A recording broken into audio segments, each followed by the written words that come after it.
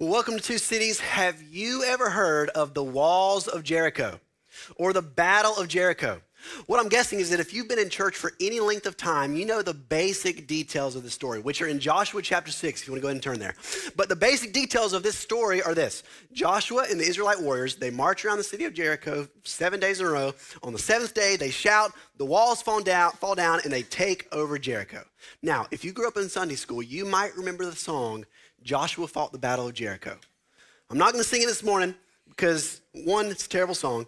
Two, I can't sing. And three, the song doesn't even make sense because what we're going to see here is that God makes the walls fall down, not Joshua. But the funny thing about this story is that we have VeggieTales episodes about it. We have all these kids' songs about it. But the story of Jericho is largely about God's judgment. Now, I know what some of you are thinking. Did Pastor Kyle really give Spencer the topic of God's judgment? Yep, he did. It's funny. About a year ago, after I had to preach on a delicate topic, someone came up to me after one of the services and said, Spencer, is you having to preach on this some kind of pastoral hazing? I was like, I don't know. You'll have to ask Pastor Kyle. But what we're going to do today is we're going to look at a couple things. We're going to look at the salvation of Rahab and the judgment of Jericho. We're going to look at God's judgment and his mercy because you cannot separate the two. But here's something that I'll go ahead and just say from the start. If you are reading the Bible honestly, you are going to read passages like this one and you're going to have some questions. Because as you read this passage, you're going to think to yourself, wait a second, isn't God supposed to be slow to anger and abounding in steadfast love? How do we make sense of what we see here? And so we'll talk about that. And as we look at the Battle of Jericho, we are also going to talk about what it looks like to fight and win battles. I think about my own community group. Over the last 6 months, it feels like we have been doing nothing other than helping each other fight and try to win battles. For some of us, it's a new battle. It's the battle of a relationship stress or maybe complicated family dynamics or a health problem or job uncertainty or the loss of a loved one. Sometimes it's a new battle, but for some people, it's the same battle they've been fighting for years. And I'm sure that many of you in this room right now, you are in the middle of fighting your own battle. And what this passage is going to lead me to do is it's going to cause me to ask this question. With that battle that you're fighting, how is it going? As you fight, are you filled with faith? Or as you fight, are you on the verge of giving up? Well, thankfully, God has something to say to us about what it looks like to fight battles. So we're going to pick up Joshua chapter 6. If you're new, welcome. What we've done over the last couple of weeks is we've walked through Joshua chapter 1 through 5. And in 1 through 5, we saw Joshua and the people of Israel enter the land. And then today in Joshua chapter 6, we're going to see them conquer the land. So verse 1 says this. Now Jericho was shut up inside and outside because of the people of Israel. None went out and none came in. A couple things here. Jericho was a strong, established city. It was the size of about 5 football fields and it had tall, thick walls all around it. And it says here that the city was closed. These walls are shut. And this is basically how the author is communicating here that these people didn't want anything to do with the God of the people of Israel. Some of you maybe are there or you have been there or you know someone who's there. I don't want anything to do with you, God. I'm totally closed off. Leave me alone. That's what these people were basically saying. Let's keep going. Verse 2. And the Lord said to Joshua, see, I have given, if you underline stuff, you might want to underline have given. I have given Jericho into your hand with its king and mighty men of valor. I want you to notice here that God does not say, I will give, but instead he says, I have given you Jericho. What God is saying is the battle is already won. I'm going to fight this battle for you. And then what he's going to tell Joshua next is even though this battle is already won, now you're going to have to work. You're going to have to show up. You're going to have to follow my instructions and do this exactly how I tell you to do. And the principle that we see here, we also see throughout Scripture. And the principle is this. God gives and then God asks. This is what God does all the time. He gives and then he asks. This is especially true when it comes to salvation. In salvation, God gives salvation freely to those who repent and believe. And then what he does next is he asks for good works. He asks for a response. And this is pretty much the opposite of every other world religion. What does Islam or Hinduism teach about salvation? Well, it's some version of this.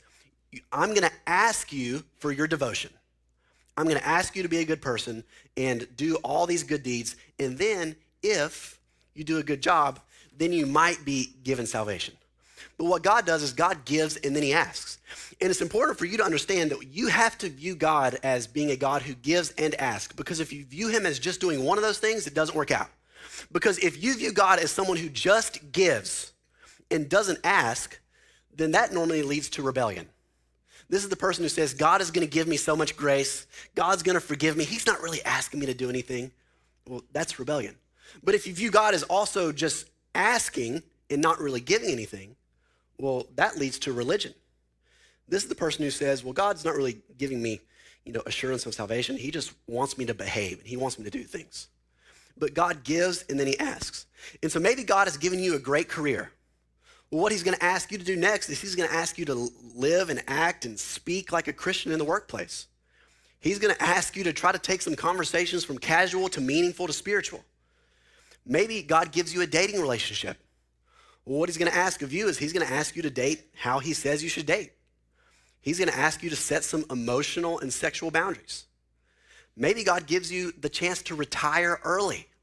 Well, what he's going to ask you is he's going to ask you to use your discretionary time for the kingdom instead of spending it trying to master 7 different hobbies. And so the question for each of you is, what is he asking you to do with what he has already given you? For some of you who might be in middle school or high school, maybe God has given you a lot of friends. Maybe making friends is easy for you. Well, what he's going to ask you to do, he's going to ask you to welcome in others who are outside of your friend group, maybe those who don't make friends easily. Maybe God's given you money and resources. Well, he's going to ask you to be generous. He's going to ask you to give your first and your best. Maybe God has given you kids or grandkids. Well, what he's going to ask you to do is he's going to ask you to treat them like arrows and not artwork. He's going to ask you to let them take some risks. Let them go to a Christian camp or on a short-term mission trip. Maybe God gives you a strong marriage, and what he's going to ask you to do is he's going to ask you to leverage your marriage to help others around you who are struggling. So God gives, and then he asks. Now let's see here in verse 3 exactly what he asks of Joshua, because it's a pretty strange request. So verse 3 says this: "You shall march around the city, all the men of war going around the city once. Thus shall you do for 6 days. 7 priests shall bear 7 trumpets of ram's horns before the ark of the covenant. On the 7th day, you shall march around the city 7 times, and the priests shall blow the trumpets. And when they make a long blast with ram's horn, when you hear the sound of the trumpet, then all the people shall shout with a great shout, and the wall of the city will fall down flat. And the people shall go up, everyone straight before him." So I want you to put yourself in Joshua's shoes here, because basically what God just said to Joshua was, here's what you're going to do. For 6 days, you're going to march around the city once while the priests blow the trumpets. And then on the 7th day, you're going to go around it 3 times, and then you're all going to shout, and the walls are going to fall down. If you're Joshua in that moment, you're thinking, what? This makes no sense at all. This is a totally unconventional war strategy. This is bizarre. I mean, think about this. So let's say we're about to get the new steel for our building. Very exciting. In about a week or 2, they're going to deliver the steel. Let's say once the steel shows up, Pastor Dave gathers our staff together and says, all right, guys, this steel's not going to raise itself up. So here's what we're going to do. We're going to all hold hands. We're going to walk around this property 7 times. After we do that, we're going to all sing together, "He's got the whole world in his hands." And as we sing that song, God is going to raise up the steel. We're just going to have to let go and let God build this building. Now, if he were to say that to us, we would be like, well, this doesn't make any sense. But this is very comparable to what he is asking Joshua to do here. What God is telling Joshua is, you are going to win this battle, but first you're going to have to work. You're going to have to show up, and the second thing you're going to have to do is you're going to have to wait. I'm not going to give you the victory immediately. And if you were here last week, you heard Pastor Kyle talk a lot about waiting. And he said that while we wait, God wants to mark us and mature us. But when we read passages like Joshua 6, a question that we need to ask ourselves is, in the battle we fight today, when we are pursuing something good and right, how do we tend to do the opposite of working and waiting well? Well, as they were marching around Jericho, what are the 2 biggest things that they were tempted to do? The first thing that they were tempted to do is quit. Did you know that in 2021, 24% of adults in the United States quit their jobs?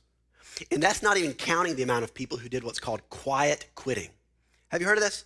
Quiet quitting, it's a new trend, mostly among Generation Z, where people are not actually quitting their jobs, they're just quitting the idea of going above and beyond. And so this is the person who's working from home, and they're slowly doing less and less and less and hoping that no one notices. So that's quiet quitting. But think about this. Why do we so easily quit things as a culture? I mean, think about your New Year's resolution. How's that going? Did you know that 80% of people give up on their New Year's resolutions by February 1st?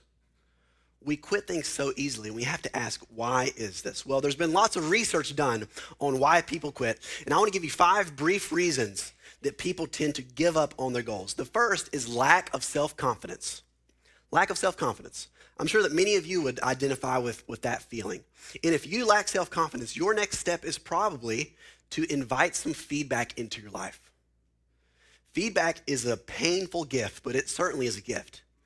And so maybe you don't feel confident with your social skills. All right, well, what you might need to do is you might need to ask someone that you know and trust and someone who spends a lot of time with you, hey, do I do anything on a regular basis that is a little bit socially awkward? And then see what they say. My wife, Olivia, helps me out with this all the time. I recently found out that I developed the habit of praying with my hands on my face when I pray out loud at home. I like this. To where people can't hear me. I sound muffled. Last Saturday night, we had a couple over to our house for premarital counseling. And we were wrapping up, and I was praying out loud. And as I was praying, I hear from across the room, psst. And immediately I knew. I was like, I'm doing it again, aren't I? I'm doing the thing where I put my hands on my face. But that's what we need. We need feedback because we don't see all of our blind spots. And so you might need to invite feedback into your life. And so since so many people give up due to lack of self-confidence, my question to parents is, are you speaking words of encouragement to your kids? Doesn't have to be anything crazy. Maybe it's just as simple as, hey, I know you've got a hard semester right now. You can do it. I believe in you. Hey, I know that practice is wearing you out. Keep going. You can do it. I've got confidence in you. We need to speak words of confidence into each other so that we don't quit. The second reason people quit is they have unrealistic goals. Now, I want to be careful here because there is something true about the fact that we as Christians need to have big goals. D.L. Moody, who was a great evangelist, he said, if God be your partner, make your plans large. And so that's true. We should make big goals. We should ask God to do big things. But there's a difference between your goals being totally unrealistic and what I would call appropriately aggressive. That's the bullseye for the Christian. Your goal should be appropriately aggressive. The third reason people quit is because progress isn't obvious. Think about how Joshua and his army had to have felt after marching around the city for 6 days straight. They've marched around, they're not seeing any progress. I'm sure they were like, we need to just give up. This is not working. Recently, I heard it said that a solution to quitting because progress isn't obvious is to make a 90-day goal. And you might say, well, why 90 days? It's because 90 days is long enough, or it's short enough rather, for you to sprint, but it's long enough for you to actually start to see some progress. And so what would it look like for you to make 4 90-day goals per year? It might help you quit or it might help you quit or not quit from a lack of seeing progress. And then the fourth reason people quit is major life events. And this makes sense. You can't really avoid most major life events. This is the birth of a child, death of a loved one, losing a job. You can't really avoid it. And then the fifth reason people quit is they have no support system. When I was working as a PA in gastroenterology, I used to see patients all the time with alcoholic cirrhosis of the liver, which is basically irreversible scarring of the liver due to excessive alcohol use. And when I would see these patients, almost all of them, almost, not all of them, but most of them would want to quit alcohol totally. And I noticed that those who were able to get into some kind of support group, like Alcoholics Anonymous or something like that, were much more likely to achieve their goal of quitting alcohol entirely. And so this is one of the reasons why we are so big about community groups here. It's because what you need in order to live life and win your goals or accomplish your goals is we need community around us. We need people who call us up, who challenge us, who hold us accountable. A support system will help you reach your goals. And so instead of waiting well, we sometimes quit. And I think we get a clue in verse 10 about what else we tend to do instead of waiting well.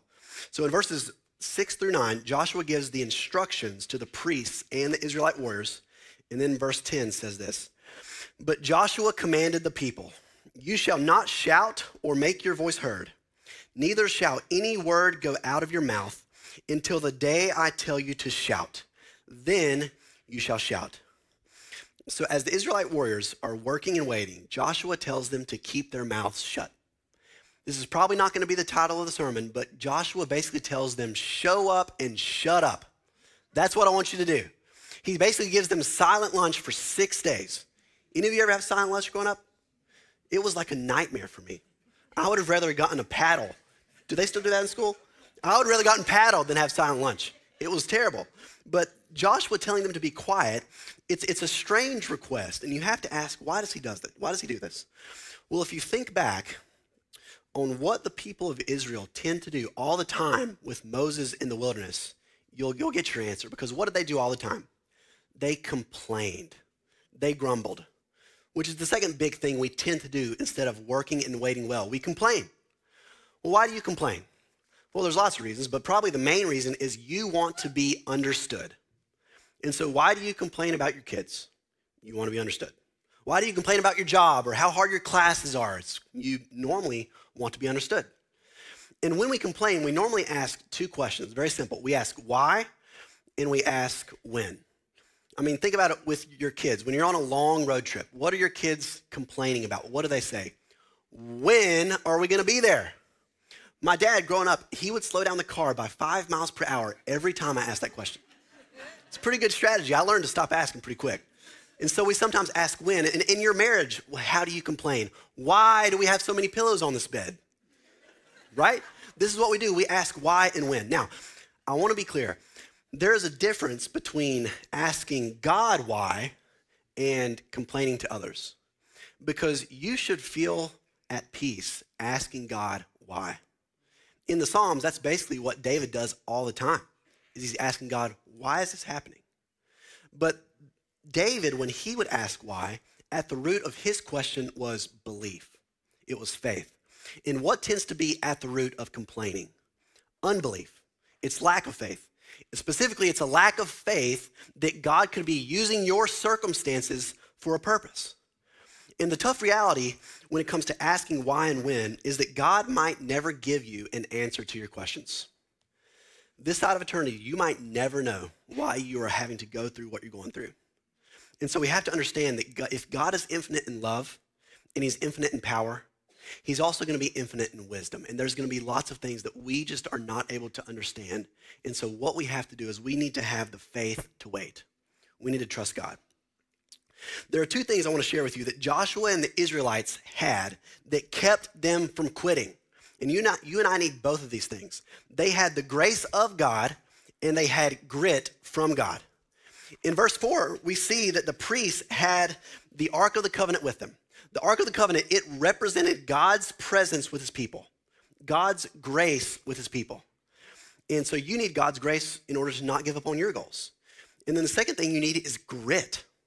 Angela Duckworth, she wrote a book called Grit. And her definition of grit was passion and perseverance for long-term goals.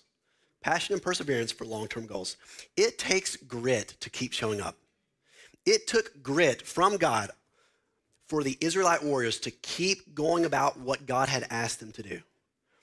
But we love to see grit when it's played out. I mean, think about Rocky and the Rocky movies, if you've seen those movies. What allowed Rocky to win those fights?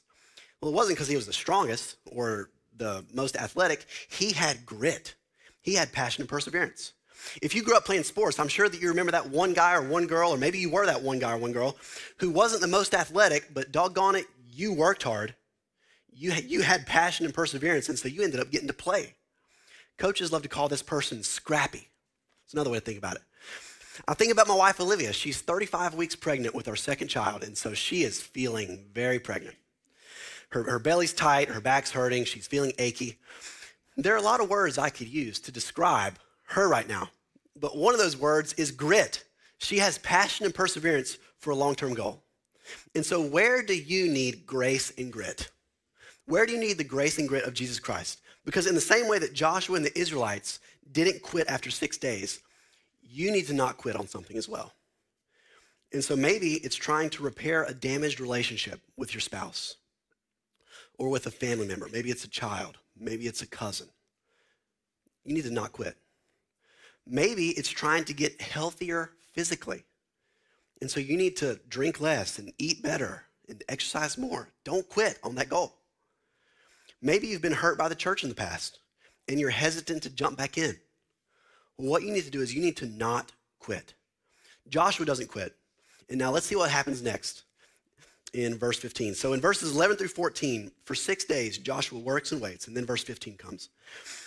On the 7th day, they rose early at the dawn of the day and marched around the city in the same manner 7 times. It was only on that day that they marched around the city 7 times. And at the 7th time, when the priests had blown the trumpets, Joshua said to the people, "Shout, for the Lord has given you the city. And the city and all that is within it shall be devoted to the Lord for destruction.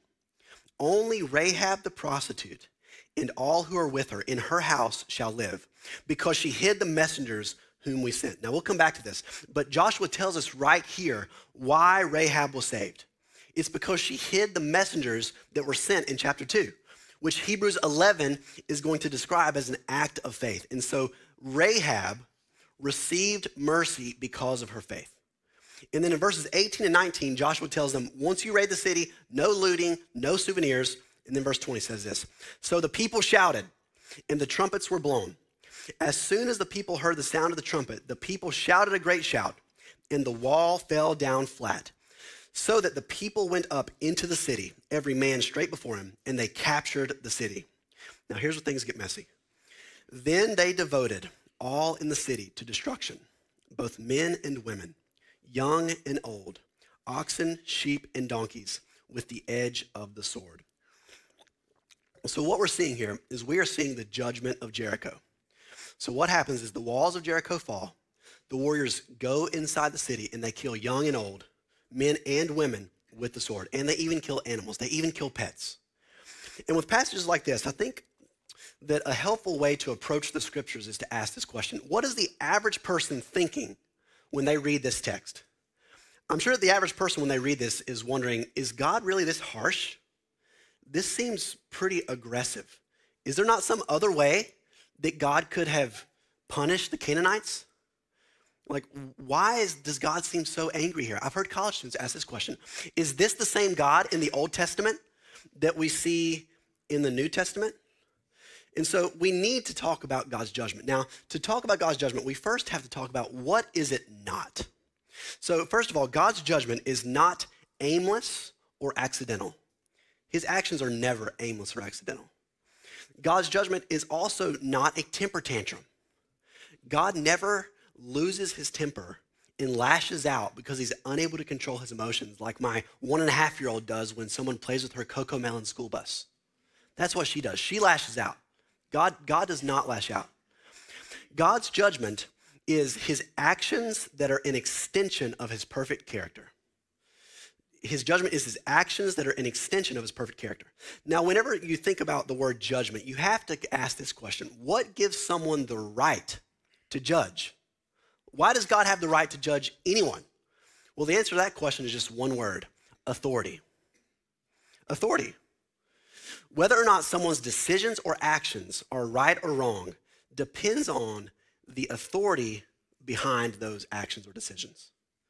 And we know this is true. Think about it. You probably see once a year or so on the news that some goofy guy got arrested for impersonating a police officer. It's like this guy's dressing up as a cop and he's put lights on his car and he's giving people fake tickets, and it's like, what's going on here? First of all, this is weird. It's like, who has time to do this? Second of all, it's like, this is wrong. And why is it wrong? It's because he doesn't have the authority.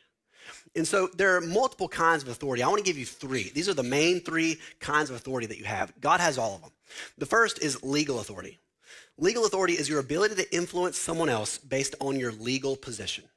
So parents have legal authority. Cops have legal authority. A lot of government officials have legal authority. It's funny, most of you who are parents probably didn't like authority very much until you became a parent. Then you like it pretty good, don't you? So there's legal authority, and then there's expert authority. Expert authority is your ability to influence others based on your knowledge or expertise.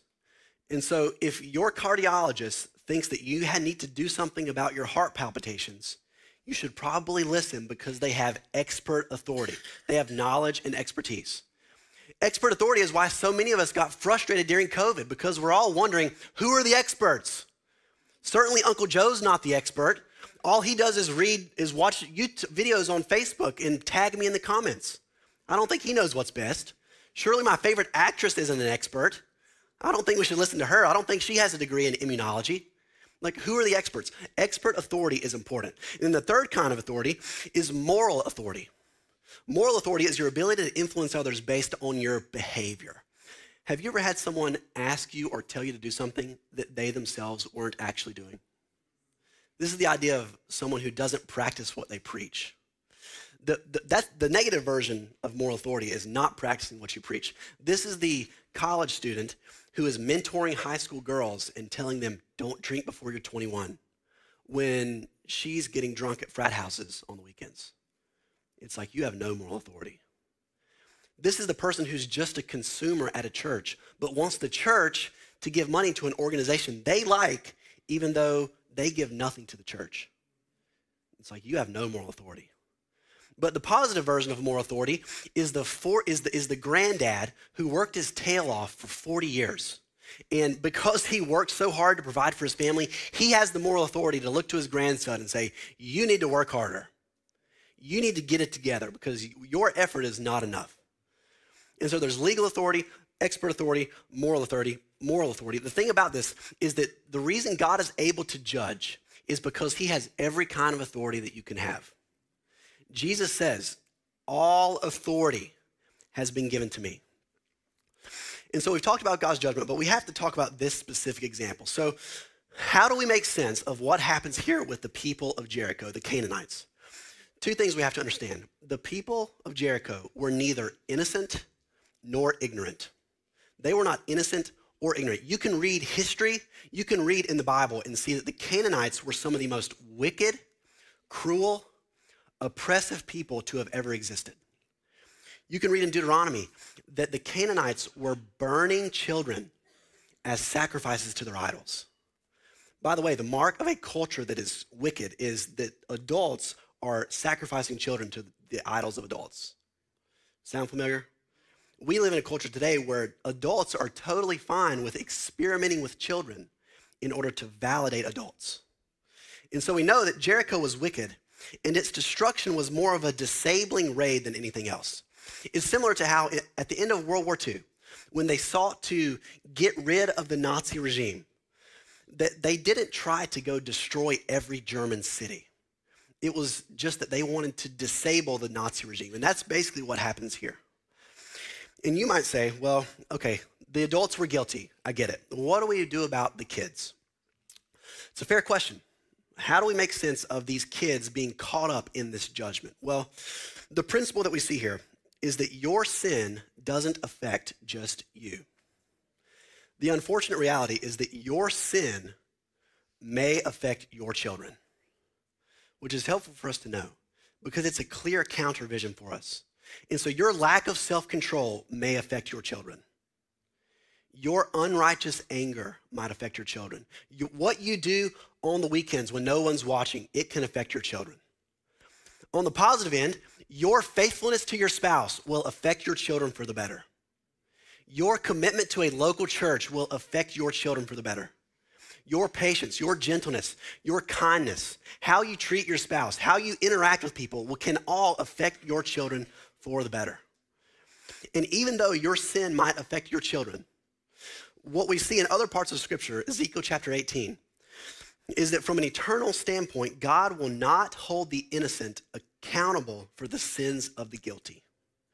And so with situations like this, when children get caught up in things like this, we have to understand that it's almost as if God is collecting them early.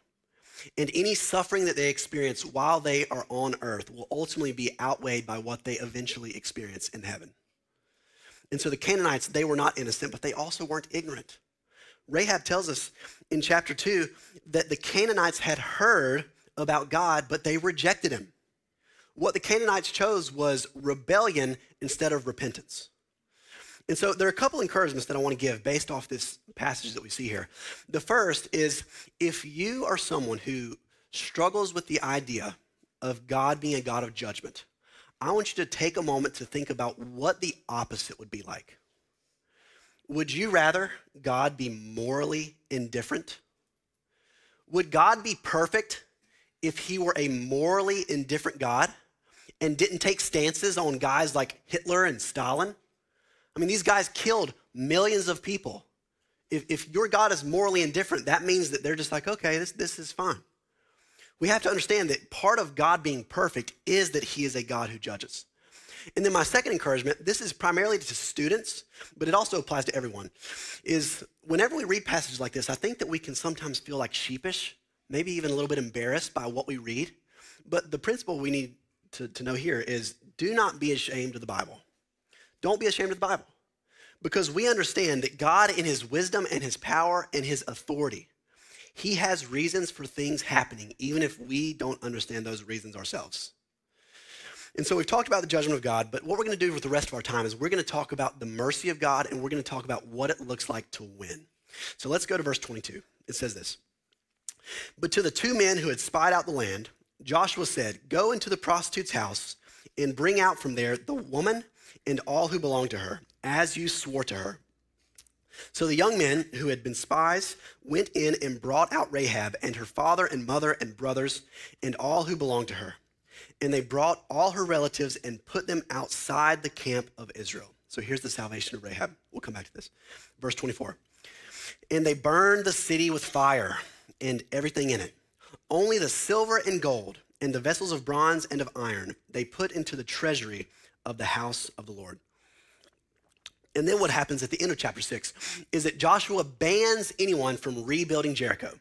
And the reason he does that, the reason he institutes this ban, is because he doesn't want anyone to rebuild the city, because he wants everyone who sees the city to know that God has won a victory here. He wants this city to be evidence of how God has won.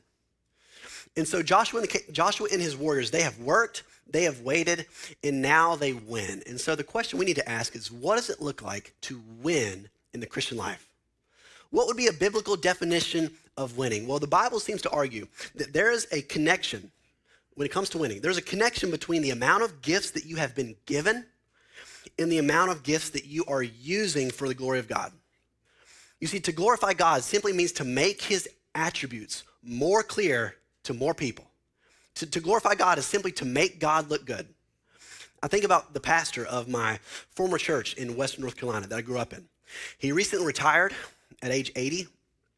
Years and years, decades of faithful ministry. But he never preached to large crowds, never had any kind of fame. And you think about his ministry and his life. Did he win? Of course he won. He absolutely won. Why? Because he was faithful to use the gifts that God had given him. And as he used his gifts, God was glorified. And so if you're wondering yourself, am I winning in life? Well, the question you should ask yourself is, how many of the gifts that I've been given am I currently using? And then you'll have your answer. Now let's look at verse 25. So now we're going to see a picture, lastly, of the mercy of God. And again, like I said earlier, you cannot view the judgment of God without also viewing the mercy of God. The mercy of God is always present, even though God does judge. So let's look at 25. "But Rahab the prostitute and her father's household and all who belonged to her, Joshua saved alive. And she has lived in Israel to this day, because she hid the messengers whom Joshua sent to spy out Jericho." What we see here is we see a picture of mercy instead of judgment in the salvation of Rahab. When we talk about the judgment of God, we cannot forget the mercy of God. The mercy of God is when God withholds punishment towards those who are actually deserving of it. And so let's take Rahab as an example. Did Rahab deserve God's judgment? She did, yes. The Bible makes it clear that all of us outside of the grace of God are deserving of God's judgment. And so the question that we need to ask is not, why did God judge them? The question that we need to ask is, why is God not going to judge me? And if you're a Christian in this room, the answer to that question is because you have placed your faith in Christ, because you have received the mercy of God. What we see of Rahab in this passage is that she received the mercy of God. There are two things we see with her. The first thing we see is that God saw her in her sin. God sees you in your sin. Rahab didn't have any secrets. You don't have any secrets. God knew her past. God knows your past. God knows what you do in your free time. God knows that one thing that you haven't told anybody.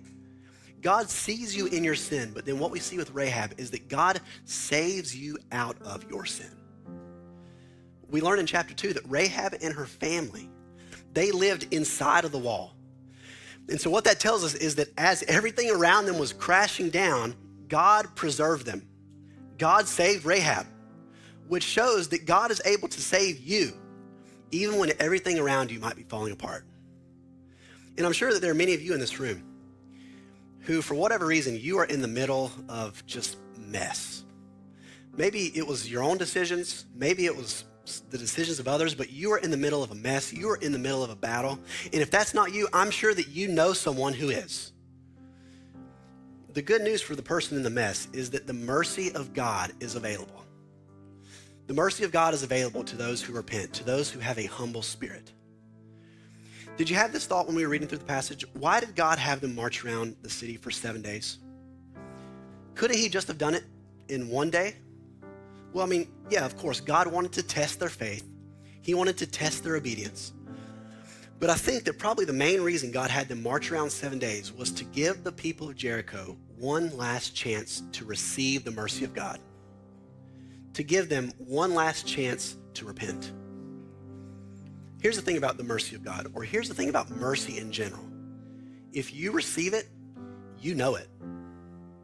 If you receive mercy, it changes you. A couple months ago, I made a careless mistake with a friend of mine. I didn't sin against him, but it was a careless mistake that made a situation for him worse. Didn't really affect me at all, but it made something worse for him. And I was just beating myself up about it. I couldn't sleep. I was talking to my wife about it, just about how bad I felt. I was beating myself up. And then this guy calls me a day or two later and he says, "Spencer, I know that you did not mean to do this.